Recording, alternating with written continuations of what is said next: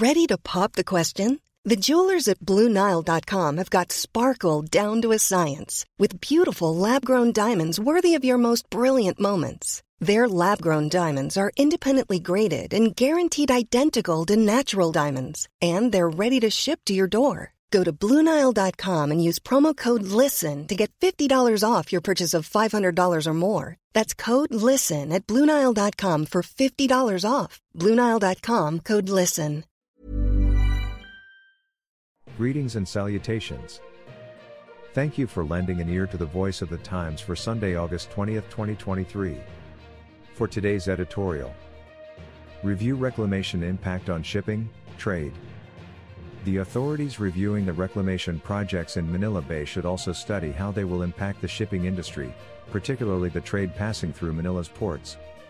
Thus far, environmentalists and fishing advocates have led the resistance against reclamation.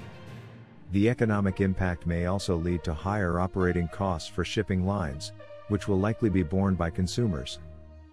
Those added costs may be substantial, given that some 70% of all the country's trade passes through ports in Manila. As such, the government should not easily dismiss the potential effect on commodity prices. Remember that the Philippine economy is consumption-led, meaning rising costs of goods could slow down the gross domestic product, GDP, growth rate. Total external trade, according to the Philippine Statistics Authority, was valued at $216 billion in 2022. And as many know, Manila's ports also serve domestic trade. Metro Manila is the heart of the Philippine economy, contributing 36% to GDP. Proponents and defenders of reclamation have pointed out that Manila Bay has an area of 200,000 hectares and that only 5,000 to 6,000 hectares are to be reclaimed. In other words, only 5% of Manila Bay will disappear. The problem, of course, is the location of that small area. Proximity to Manila's ports may require cargo ships to move farther out into the bay, as they wait for their turn to unload and load their vessels. In other words, reclamation around Metro Manila will diminish the space in the bay where all ships can move around.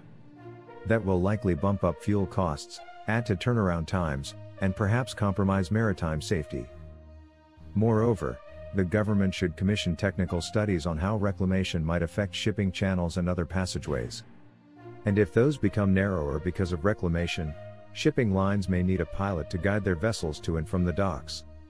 That, too, will add to costs. Moving more cargo business from Manila to other ports, like Batangas in the south and Subic Bay in the north, may not be a viable solution to the problems that reclamation could create. The bulk of consumption happens in Metro Manila, and wherever goods are brought to Luzon, they will have to be delivered to markets that are close to buyers. Put another way, using Batangas and Subic Bay will likely increase the transportation costs of commodities bound for Metro Manila. Economic study.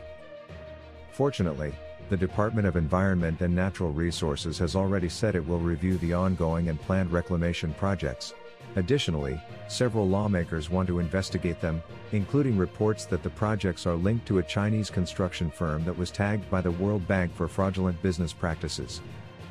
Meanwhile, President Ferdinand Marcos Jr. announced a suspension of the reclamation projects, although some worry that he has not yet made that official. Indeed, the environmental impact and economic blow to fisherfolk deserve attention. But the authorities should also check on the welfare of consumers, who are the main drivers of GDP growth. Reclamation is not without merit if done properly and only after an economic cost-benefit analysis. Metro Manila is relatively small in land area, and the space for new developments is either non-existent or limited for the city governments. From that viewpoint, reclamation is a way to create wealth through land development. On the other hand, Manila Bay's value should also be appreciated. Even though it is heavily polluted, policymakers should not give up on it. If the government wants to, the bay can be rehabilitated. That will benefit many sectors, not just the fishing community. Even if, for argument's sake, Manila Bay is too polluted, it remains valuable for ships carrying most of the goods entering the Philippines. The economic toll, of course, is not necessarily more important than the environmental impact.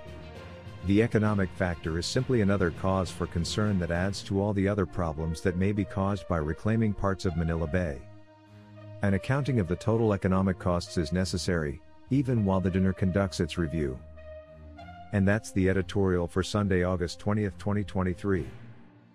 For more news and information, read the Manila Times on print, subscribe to its digital edition, or log on to www.manilatimes.net.